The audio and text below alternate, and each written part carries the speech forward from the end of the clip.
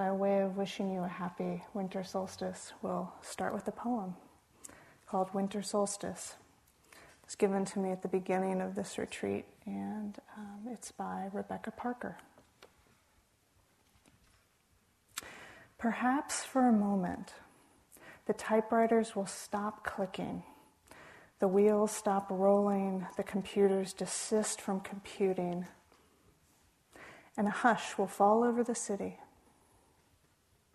For an instant, in the stillness, the chiming of the celestial spheres will be heard as the earth hangs poised in the crystalline darkness and then gracefully tilts. Let there be a season when holiness is heard and the splendor of living is revealed, stunned to stillness by beauty. We remember who we are and why we are here. There are inexplicable mysteries, and we are not alone.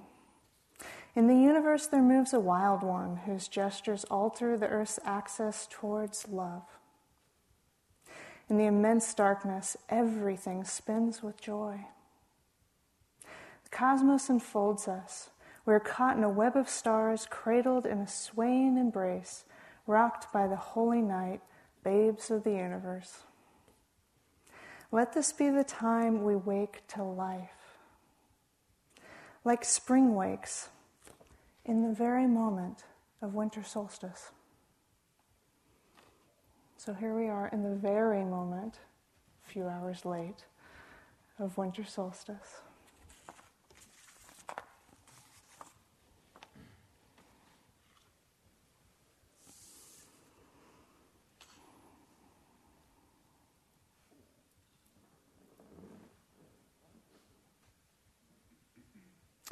And tonight I want to talk about the journey of retreat. And I'm going to talk about it first through telling a story that is of the outer journey, because I feel that the outer journey and the inner journey reflect each other so much. And the question that I get most asked by students, and I think that all of us teachers get most asked by students, is how do I take this retreat and live it in my life? How do I take these teachings and live it in my life? So I actually want to go backwards and start with life and then translate it back into the retreat. Because as we learn this process of translation, our lives become more informed by these teachings, and these retreats become more informed by our lives.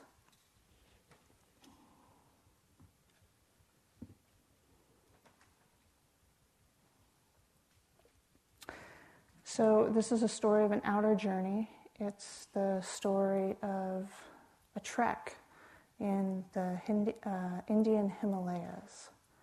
And as I mentioned the first evening, John and I just returned back, I guess just less than a week ago now, from a 6-month journey to Asia.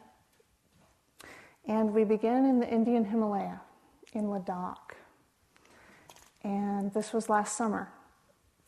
It's 11,500 feet there in the lowlands of Ladakh. And after a couple of weeks of acclimatizing ourselves to a different type of breathing, we decided to take a trek in the Himalayas. Now, I had never even been backpacking in the West, but I had been working myself up to this for months and seasons, and preparing myself inwardly and outwardly, and I really wanted to do it. I was excited and I was very nervous. I'm sure those of you that it's your first retreat, you can relate. You know, it's like something new, right? So we began on this trail. It was one of the main trails in the area. And we began, and there was definitely a trail which lasted for about 5 minutes.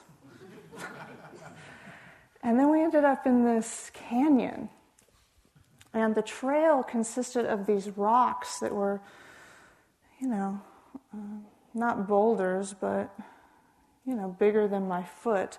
And they were just all jumbled together, and we were walking along, and I was thinking, sprained ankles, those thoughts that we have when we're walking or sitting about possible calamities. But I was really wanting to do this. So everything was going along fairly well until, there's going to be an until in this story, until I met the first rushing stream. I love streams. In the West, I actually hike up streams in the stream. This was not a Western stream. This was, it was rushing much faster than what I was used to. I couldn't really tell how deep it was in the center, and I couldn't not tell whether the rocks were slippery, or even really how many there were in the stream. And my whole system just stopped and said, no, I can't do this. I can't do this stream. The trek is over. I'm going back. And John, who's been trekking in the Himalayas for 40 years, already had his boots off. And, okay, we're going. And I said, no, I can't. I cannot do this. He said, oh, you can. It's not that deep. I said, I can't. And I meant it. I really meant it in that moment. It's so interesting what it takes to move us from that moment of pure fear and frozenness and I can't, to that first step or that first breath with the experience.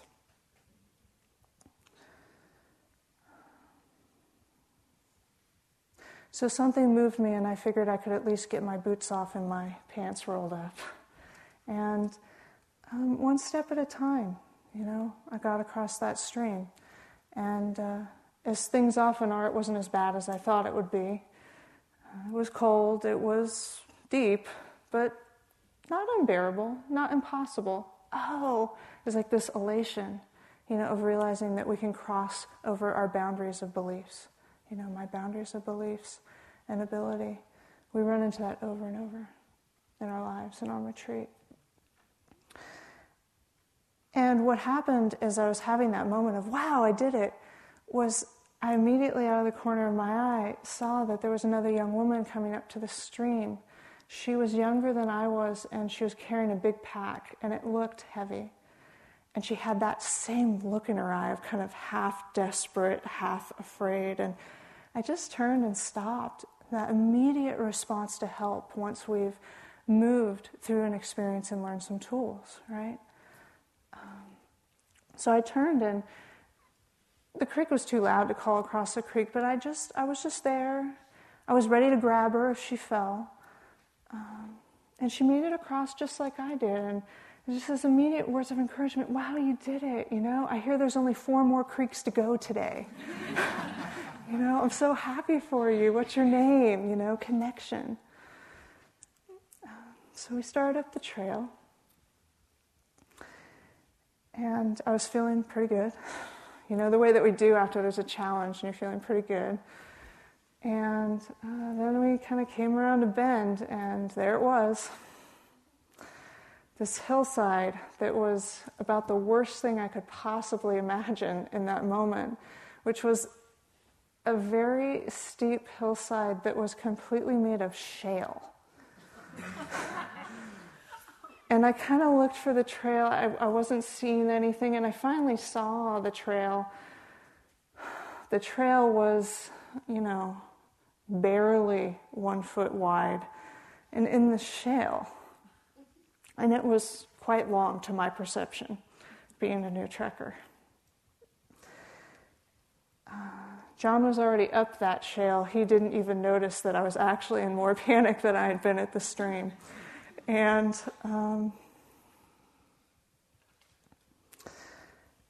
that I can't. It's like in those moments our core beliefs come up. So there was this, I can't. But then there was just this movement like, well, it's either go back across the stream or go across the shale. So here we go. And, a combination of intense focus, bordering on hypervigilance, and a lot of breath holding. And, it was past. It was over. And we made it up to where we stayed, at 13,200 feet. We were planning to hike over a pass. That was the trek, that was the trail, that was the destination. But of course, life has its own plans, and it turned out that the pack we were carrying was entirely too heavy. We brought way too many things. And to make matters worse, we got reports back from trekkers who had been turned around at the next camp because it was full. What to do? It's like plan B, plan C, all out of our expectations. One of my favorite things about expectations was they had a contest once. And it was a contest about saying your autobiography in 5 words. And the winner of the contest was, "It wasn't what I expected," in terms of their life. So there we were. It was a trek. We were supposed to be going somewhere. There was a destination. And it wasn't happening. What that created space for was something that would have never happened if we had pushed through and said, I am going to do this thing that I'm going to do. Which was, it allowed for this incredible experience of presence and kind of the wow of the Indian Himalayas. And we just took long day hikes every day for several days. We'd pick up quartz crystal that was just lying on the ground. We would add rocks to the chortens that were everywhere, which, in the West we have these rock piles that people build on the trails. They use their chortens.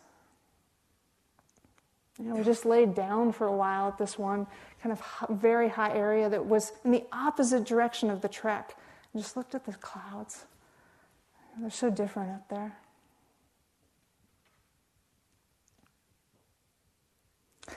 And eventually we returned, and there were those 5 streams again, and people were jumping across rocks in the middle of them, and I was watching. I thought, no, I'm just going to take off my boots, wade across, put on the boots, dry my feet, take off the boots, wade across, dry my feet, and without a lot of judgment, I realized they're more experienced than me. And maybe they haven't had the ankle issues I've had. These are their conditions and causes, these are mine. And this is my path and this is theirs. And sure enough, there was that shale again, the dreaded shale. And the minute I put my feet on the trail of that shale, what happened was all the years of training, and it was just this metta phrase, Heather, take a breath. Take a breath, honey. Take another breath. Take another step. Sure enough, halfway across that trail, my worst nightmare happened, and my foot slipped off that single-foot trail, and, the rock started sliding down the hill. And, the response was, take a breath. Take the next step. And I didn't fall down the hill, but I realized if I had, there would have been a sense of relaxation that wasn't present the first time.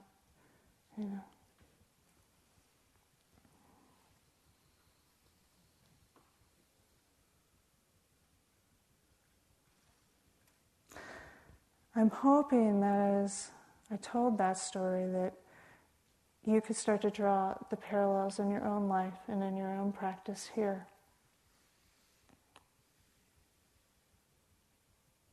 It's such a key to our journey in this life to be able to make those bridges and draw those parallels and give the insights space to arrive and honor them with our attention. And as everyone tells their stories in this life, whether it's in a talk or whether it's anywhere, it's all our story. They're incredibly personal. You may have never hiked in the Indian Himalayas, but it's incredibly universal.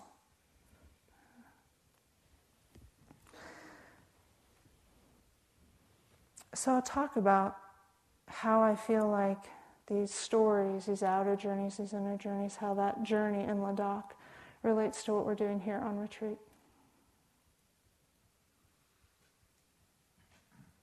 Donald talked quite a bit last night about expectations, and certainly when you came in here on this retreat, we shared the refuges and the precepts and talked about the instructions for the practice. And, there are all these tools and kind of this encouragement that there is a path. You're going to be okay, and we're all going to walk this path together. And then I'm sure at certain points already on this retreat, you've gotten to a sitting or a meal or a moment where you've said, what am I doing here? Path? What path?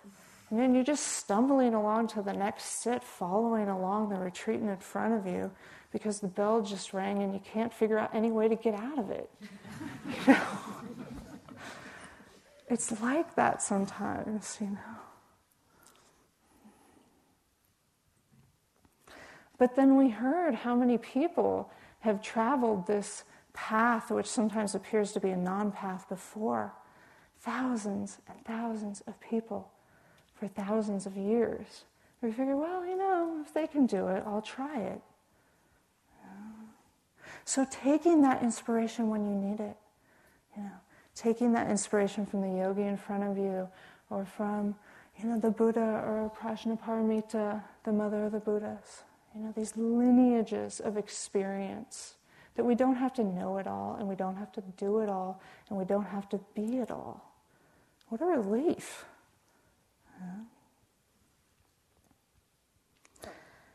And then there are many rushing streams that we reach. Sometimes I call them road bumps, which is another kind of journey metaphor. And something happens in our system, and we get sucked into our thoughts and we believe them. And this is a normal part of being a conditioned human being. It's not that we made a mistake at all. So we hit a road bump and immediately the mind throws up, oh, there's a problem. And the way that I like to relate to these things is in the spirit of a teacher who's very important to me. She's an English nun who lives in India and spent 12 years meditating in a cave. Her name is Jetsuma Tenzin Palmo. And my current favorite quote from her is, if you see something as an obstacle, it's an obstacle. If you see the same thing as an opportunity, it's an opportunity. And I use that a lot in my practice. It's like, what am I creating out of this experience? An obstacle or an opportunity? Or the dance of both, in the course of 30 seconds.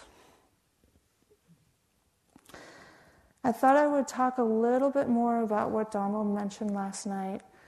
I don't think he called them by name, but he was talking about the 5 so-called hindrances to practice. So again, you can call them the 5 so-called hindrances to practice. You could also call them 5 opportunities to wake up.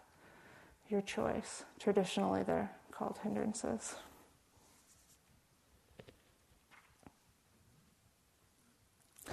So the first frequent visitor on our retreats, and certainly in our lives, all of these are frequent visitors in our lives, but on retreat we have the time and the space, the intention and the support to really get to know them better.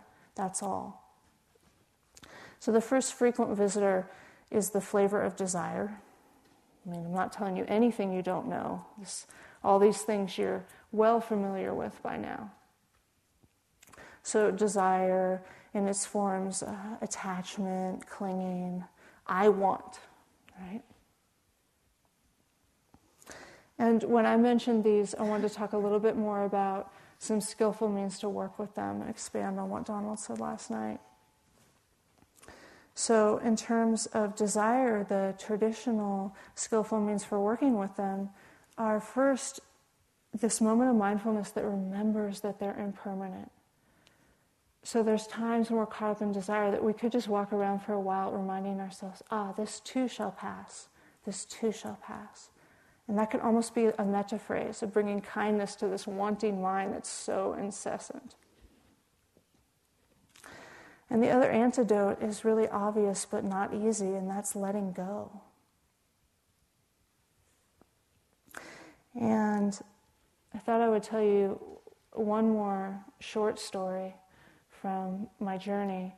I actually think I'll begin the story now and end it later, but it's about desire. And it happened 1 week ago, exactly, Tuesday evening 1 week ago, in Singapore International Airport. So we had done the first leg of our journey home, and we were in Singapore, and we needed to spend the night there. Singapore International Airport is very large. It has 3 terminals, and they're huge. There are thousands of people there. We were looking for our overnight hotel to stay in. We finally found it, and we were unpacking our luggage cart of our carry-on luggage when I noticed that something wasn't there on the cart. And what it was that wasn't there was a jola, or kind of a shoulder bag. That shoulder bag had 3 items in it. The 3 items were 3 notebooks with the entirety of 5 months of study and notes from Dharma talks. That was all that was in the bag, and it was gone. You want to talk about attachment? I mean, that would be the equivalent of losing your master's thesis just after you completed it, except the entire thesis was created in the oral tradition, so you can't go research it again. Panic, wanting, attachment, desire. Running through the Singapore airport trying to figure out where I walked. Thinking about what was in those notebooks and getting clear, like, wow, teachings from the Karmapa, His Holiness the Dalai Lama, the interviews with the master teachers I worked with, 2 months of notes from Buddhist philosophy classes, 15 books that I'd studied and taken meticulous notes on and reflections.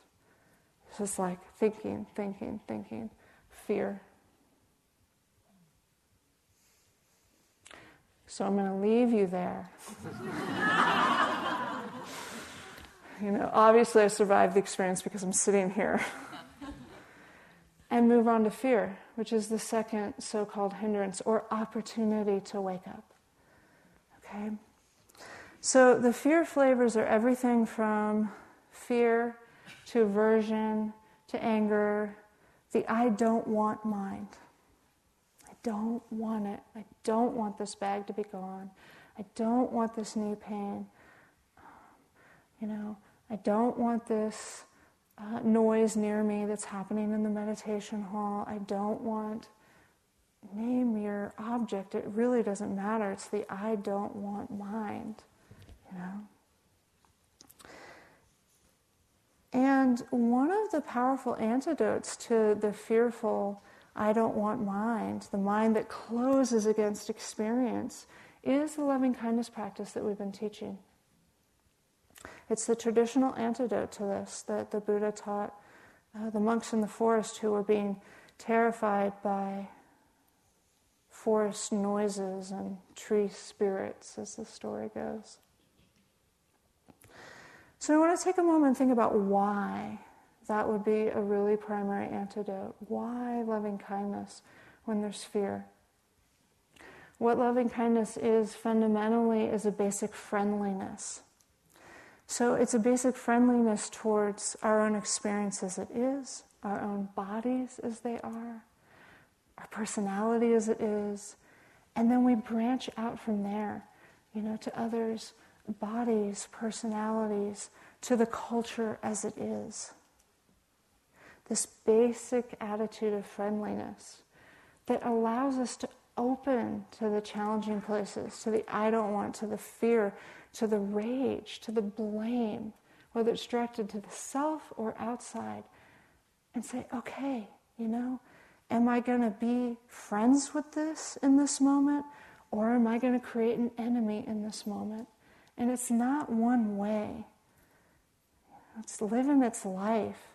And friend and enemy flip back and forth endlessly. In our moment-to-moment experience, and in our relationships over the course of time as well. Maybe not those two extremes, but we all know that our closest friends, we have these moments where we just can't stand them. That's the truth. They flicker through, and we do the same thing to ourselves. Loving kindness.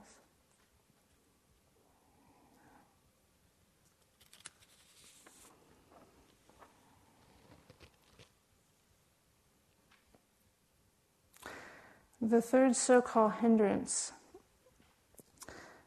is the hindrance of sloth, torpor, and sleepiness. And Donald primarily talked about sleepiness yesterday, which was very appropriate because it was what we were all living with that first day of the retreat.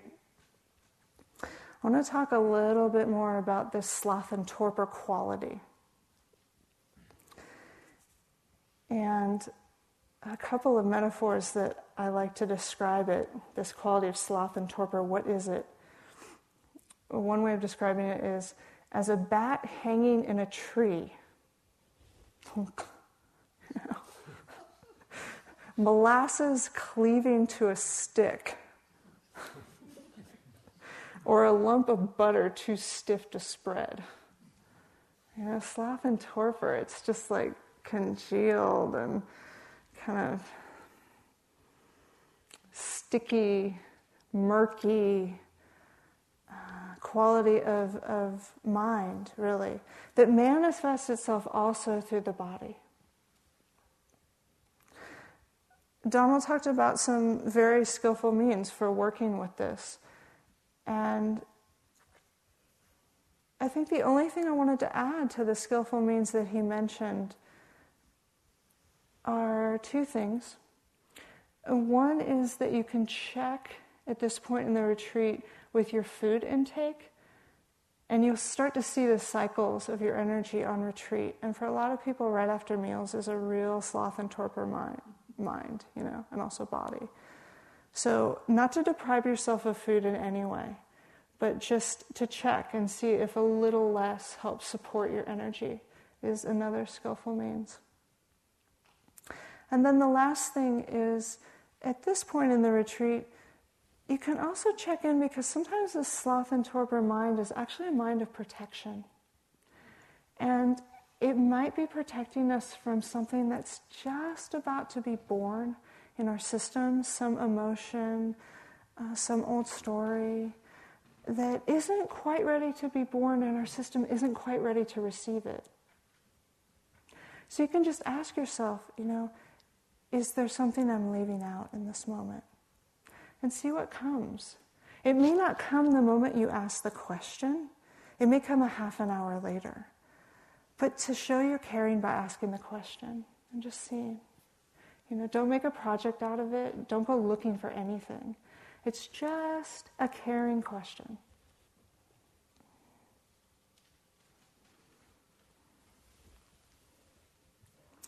The fourth opportunity for awakening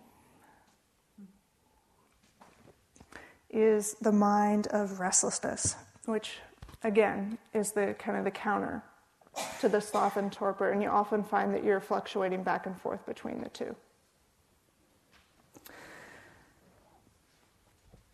So with restlessness, a few other flavors of that you might be noticing are kind of worry or an overexcitement of mind. And again, at this point in the retreat, you can really use some of the power of your practice to focus in more, on your primary object at that point, even though everything feels very intense. See if you can use a little bit of that momentum to just focus in on the breath or a sensation a little bit more. Just kind of calm the restlessness. And if it all feels like just too much, you might also just want to open your eyes for a minute and realize, there's space for all this energy and movement to happen. There's plenty of space above us, between us and the ceiling, and the sky is further than that. So the last so-called hindrance is the hindrance of doubt. My current favorite definition of doubt is vexation due to perplexed thinking. That's a great one. Vexation due to perplexed thinking. So, we get into all kinds of doubts about practice.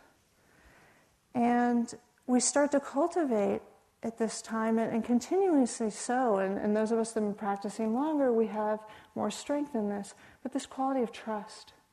May I trust in the unfolding of this moment? May I trust in the unfolding of this retreat?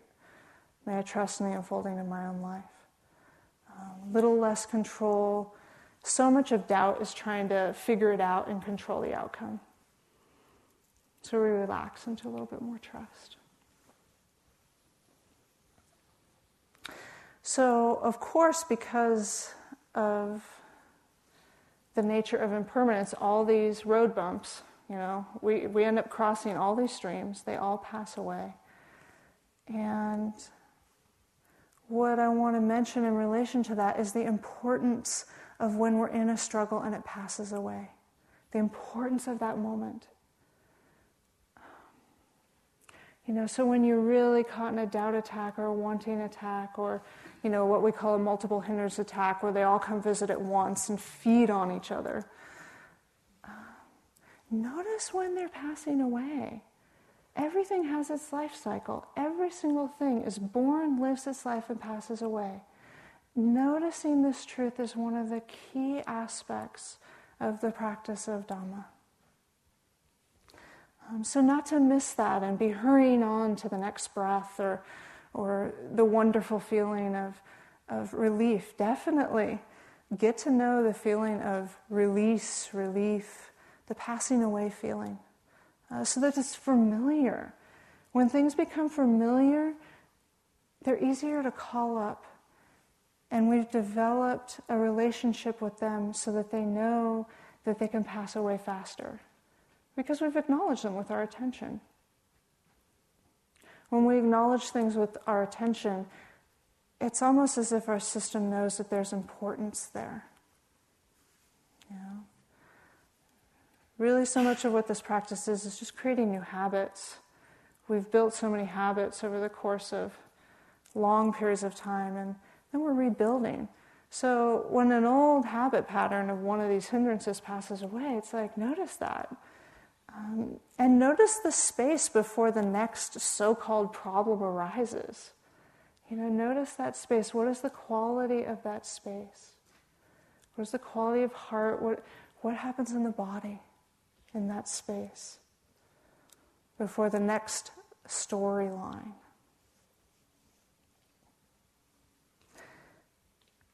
Sometimes these moments are even called something called kind of mini cessations. And Thai Forest meditation master Ajahn Buddhadasa, he talks about these kind of gaps where the hindrances aren't present, where the greed and the anger and the confusion aren't present. And he calls them kind of mini nirvanas or mini awakenings. And he talks about nirvana for everybody. And he actually says that every single human being has these moments, these gaps, and that if we didn't have them, we'd actually go insane. So to really notice them and learn from them and take them in and not be so quick to jump into the next more active experience can be really fruitful.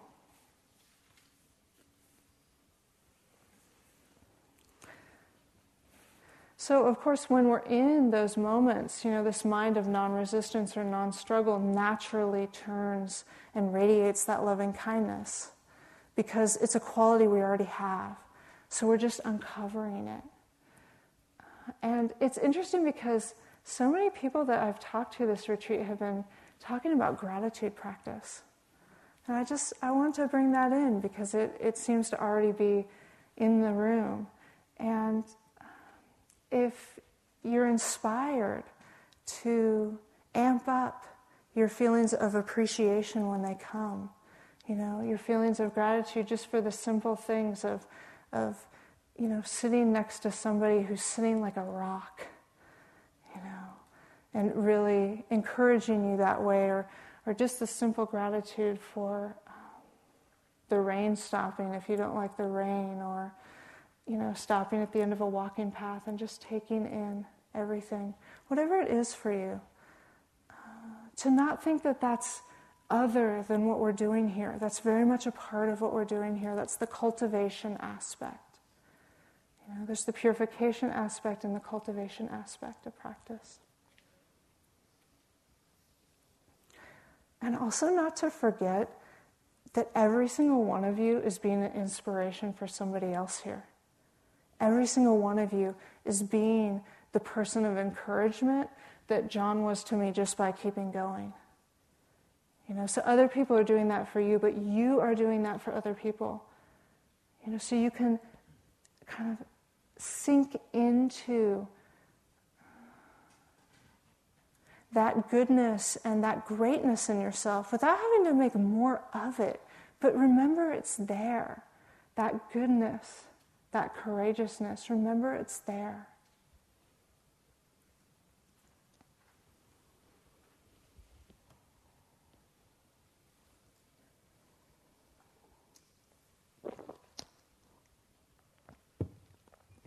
Then, of course, I'm sure some of you have run into the shale in your practice.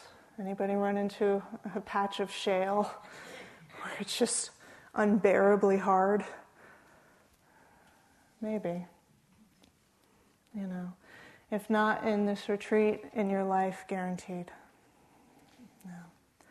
It's that first arrow that Donald was talking about last night, that suffering is part of being a human being living a life, and sometimes it gets really hard and really intense. And do we shoot that second arrow? And what do we do when we do shoot that second arrow is actually another very key question. Because of course we will. We will. So when the fear, the grief, the shame, or the rage, when it overcomes you, which it does, I really want to encourage you, be the voice of encouragement, to be very, very gentle with yourself. To bring in that spirit of friendliness and kindness at the hardest moments. To bring in the spirit of forgiveness when you cannot be kind to yourself in the hardest moments. And when you're really riding those waves of strong emotions, if not here in your life, this thing about, Heather, take a breath, honey. Take a breath. Is actually something I use in my own practice all the time when there's strong emotions. And what it means to me is that a strong emotion comes and it's this permission to ourselves to bear, to take a single breath with the sadness. Not worrying about the rest of that shale trail or how long the sadness is going to last or how am I going to survive it. Just the next breath, can I just take one breath with this shame and feel it all the way through that breath? Just one.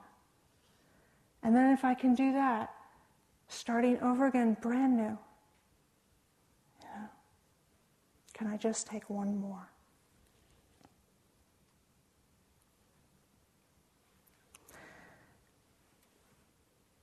And then when you can't just take one more, expanding out. Because what happens when we're in great struggle and challenge is the body and the mind get exhausted. And it's actually not cheating to take a break and gather your resources and support to go back and meet that challenge. So it might be opening your eyes and looking around the room for a minute, looking out the window and realizing that the world is big. It might be putting your hand on the earth the way that Siddhartha did that night under the Bodhi tree, the night of his awakening, and remembering, oh yeah, the earth is my witness to all my good actions, and the earth is actually large enough to hold the tremors of my rage. Using these reminders of our largeness and our interconnectedness can really be helpful. And then we can go right back in Say, okay, where's the shame living in the body now? Has it changed?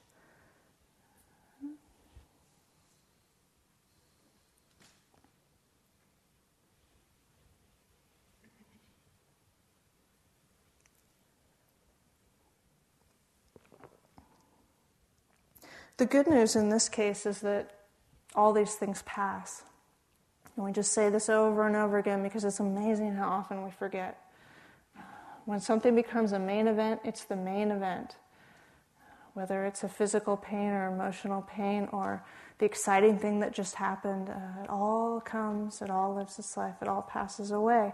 And what we're left with was what Donald spoke about so much last night, is this not knowing. We actually don't know what's going to happen for the rest of the evening. We have a whole solstice ritual planned, and there appears to be a walking meditation period, and I'm sure that you have plans about where you might go walking, or that you're not going to walk, you're going to stretch, and your ideas about what might happen with the solstice ritual. All this, this is life, this is what we do, and it's completely wide open. The potential and possibility is infinite, which is completely exciting and sometimes completely terrifying. But what it leaves room for is something I just like to give a really simple term to, and I just call it the wow. It leaves room for the wow. So I just like to ask you for a moment to reflect on, what has been your wow today when you dropped all your plans and expectations? What has been your moment of wow?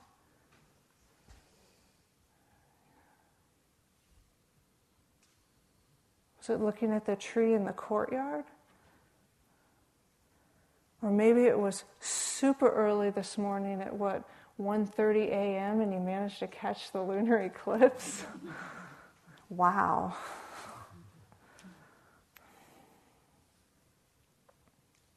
Or something really simple, like when I found the first quartz crystal up in the Himalayas. Maybe you just saw something on the ground that caught your attention. Or maybe you were tying your shoe. How many thousands of times have we done that in our life? And all of a sudden it's like, wow, how does this work? I had a really interesting wow moment on this retreat when Donald was giving the walking meditation instructions, and we were all swaying to and fro. And I was just swaying to and fro. I was like, wow, this works. The intention arises to put the pressure on the right foot, and the whole thing happens, and there's this aliveness and movement. Wow. Don't miss that. Again, that's the cultivation aspect of our practice. It's also one of the benefits of practice. Everything becomes more alive when we bring mindfulness to it.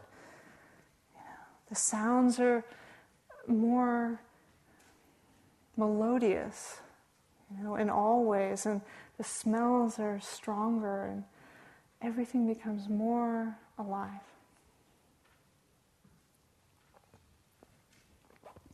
There's one particular wow experience that I want to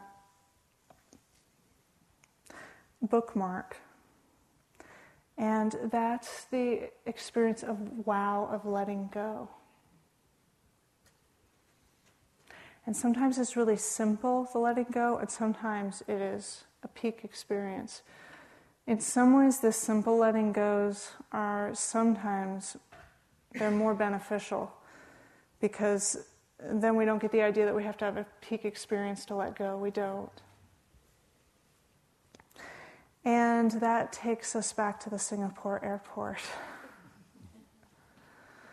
Running through the Singapore airport, thinking about the teachings from the Karmapa and His Holiness, and realizing what was in the bag, and feeling the grief of the loss and the anger that I had done something so stupid, and the whole mishmash. And it's nowhere. I'm following my whole path. It's nowhere.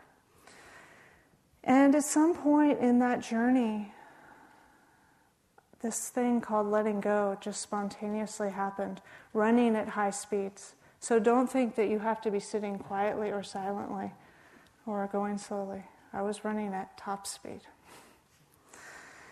And it really is amazing how when we set up the conditions in our practice in our lives, letting go starts to happen more and more often spontaneously. And for me, in this story, in that moment, that letting go was just a simple dropping of the load of the grief and of the longing to have what I couldn't have because I knew that it was gone. You know, there's thousands of people in this airport, and items left unattended will be confiscated and destroyed, and I knew it was gone.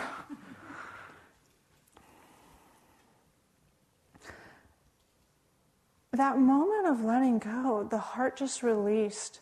And I realized in that moment that even though I'd lost the most precious material possession that I carried with me for 6 months, and that I had lost documented memories that I was depending on, you know, it's almost like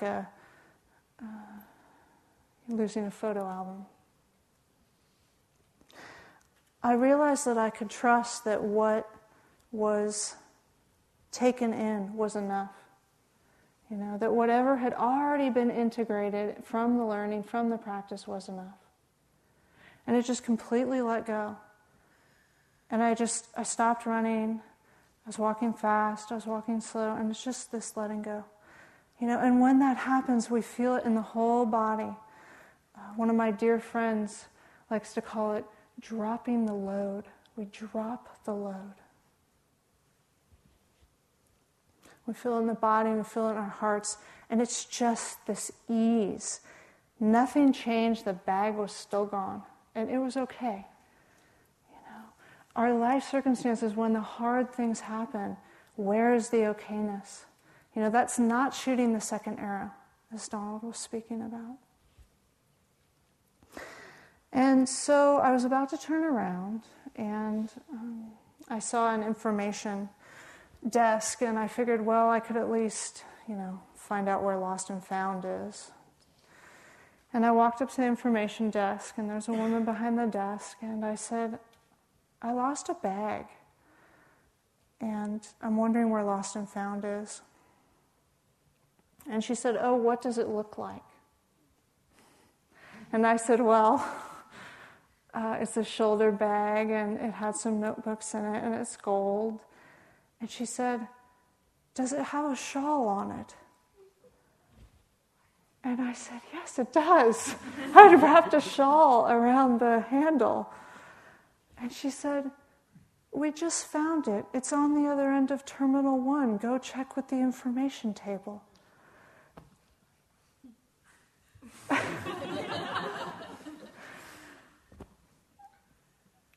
I mean, it's only been a week. I'm still flabbergasted. And I just looked at her and I said, thank you so much. There were 5 months of work in that bag. And she looked at me and she said, I'm so glad we found it for you. And just the amount of gratitude to the care of, in some ways, the culture there in Singapore. You know, there's a certain attentiveness and care that's in the culture there. So now I have the bag, and I have to tell you, I only used one quote from those notebooks tonight. Because what was understood was that what was learned is enough. And what I digest or remember from that notebook 6 months ago, I'll tell you in a talk 6 months from now. You know? But it's not about that. It's about our journey. It's about our journey. That we each go through that process and we realize, oh, I can let go of this struggle. And that I am enough. And this moment is enough. Wow. That's wow.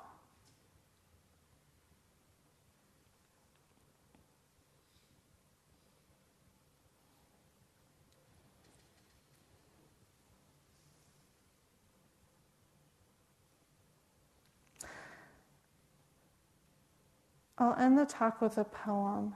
It's by Donna Falls. It's called Let It Go. And we can just listen to this poem together and sit together and share what's been moved in us all through these words together.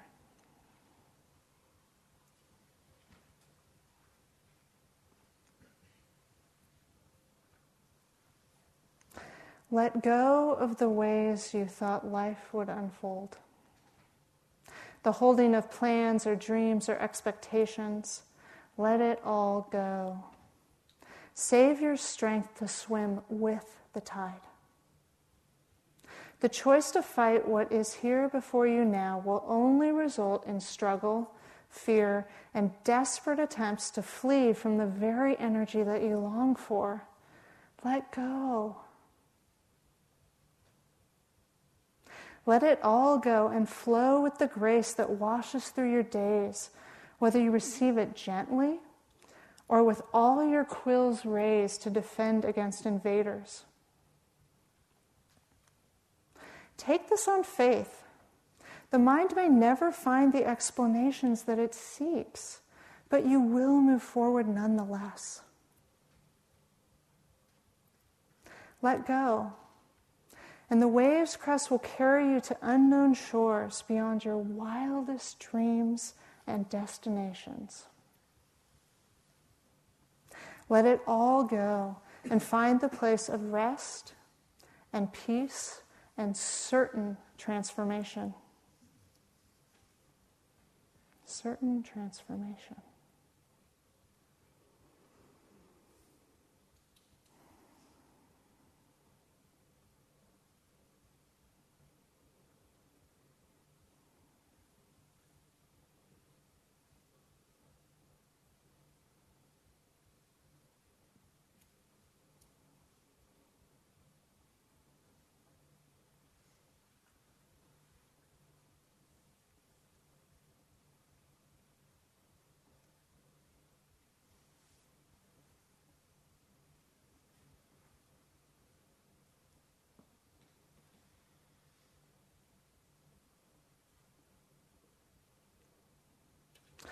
I have great gratitude and respect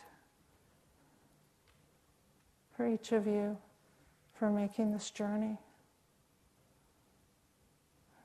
so that we can all take it together and so that we can imbue our lives with these teachings, imbue our relationships, and not just transform ourselves, but bring that transformation in widening circles to the world. Thank you for your practice, and thank you so much for the kindness of your attention.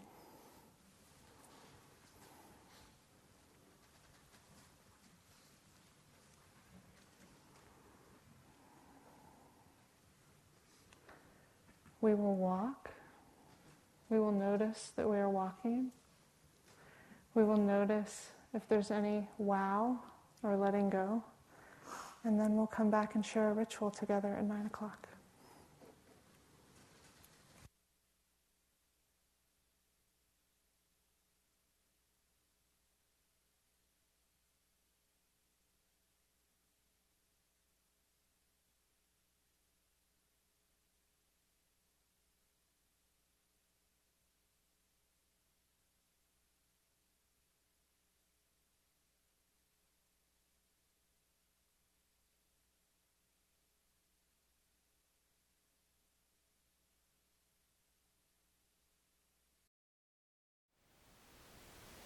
Thank you for listening.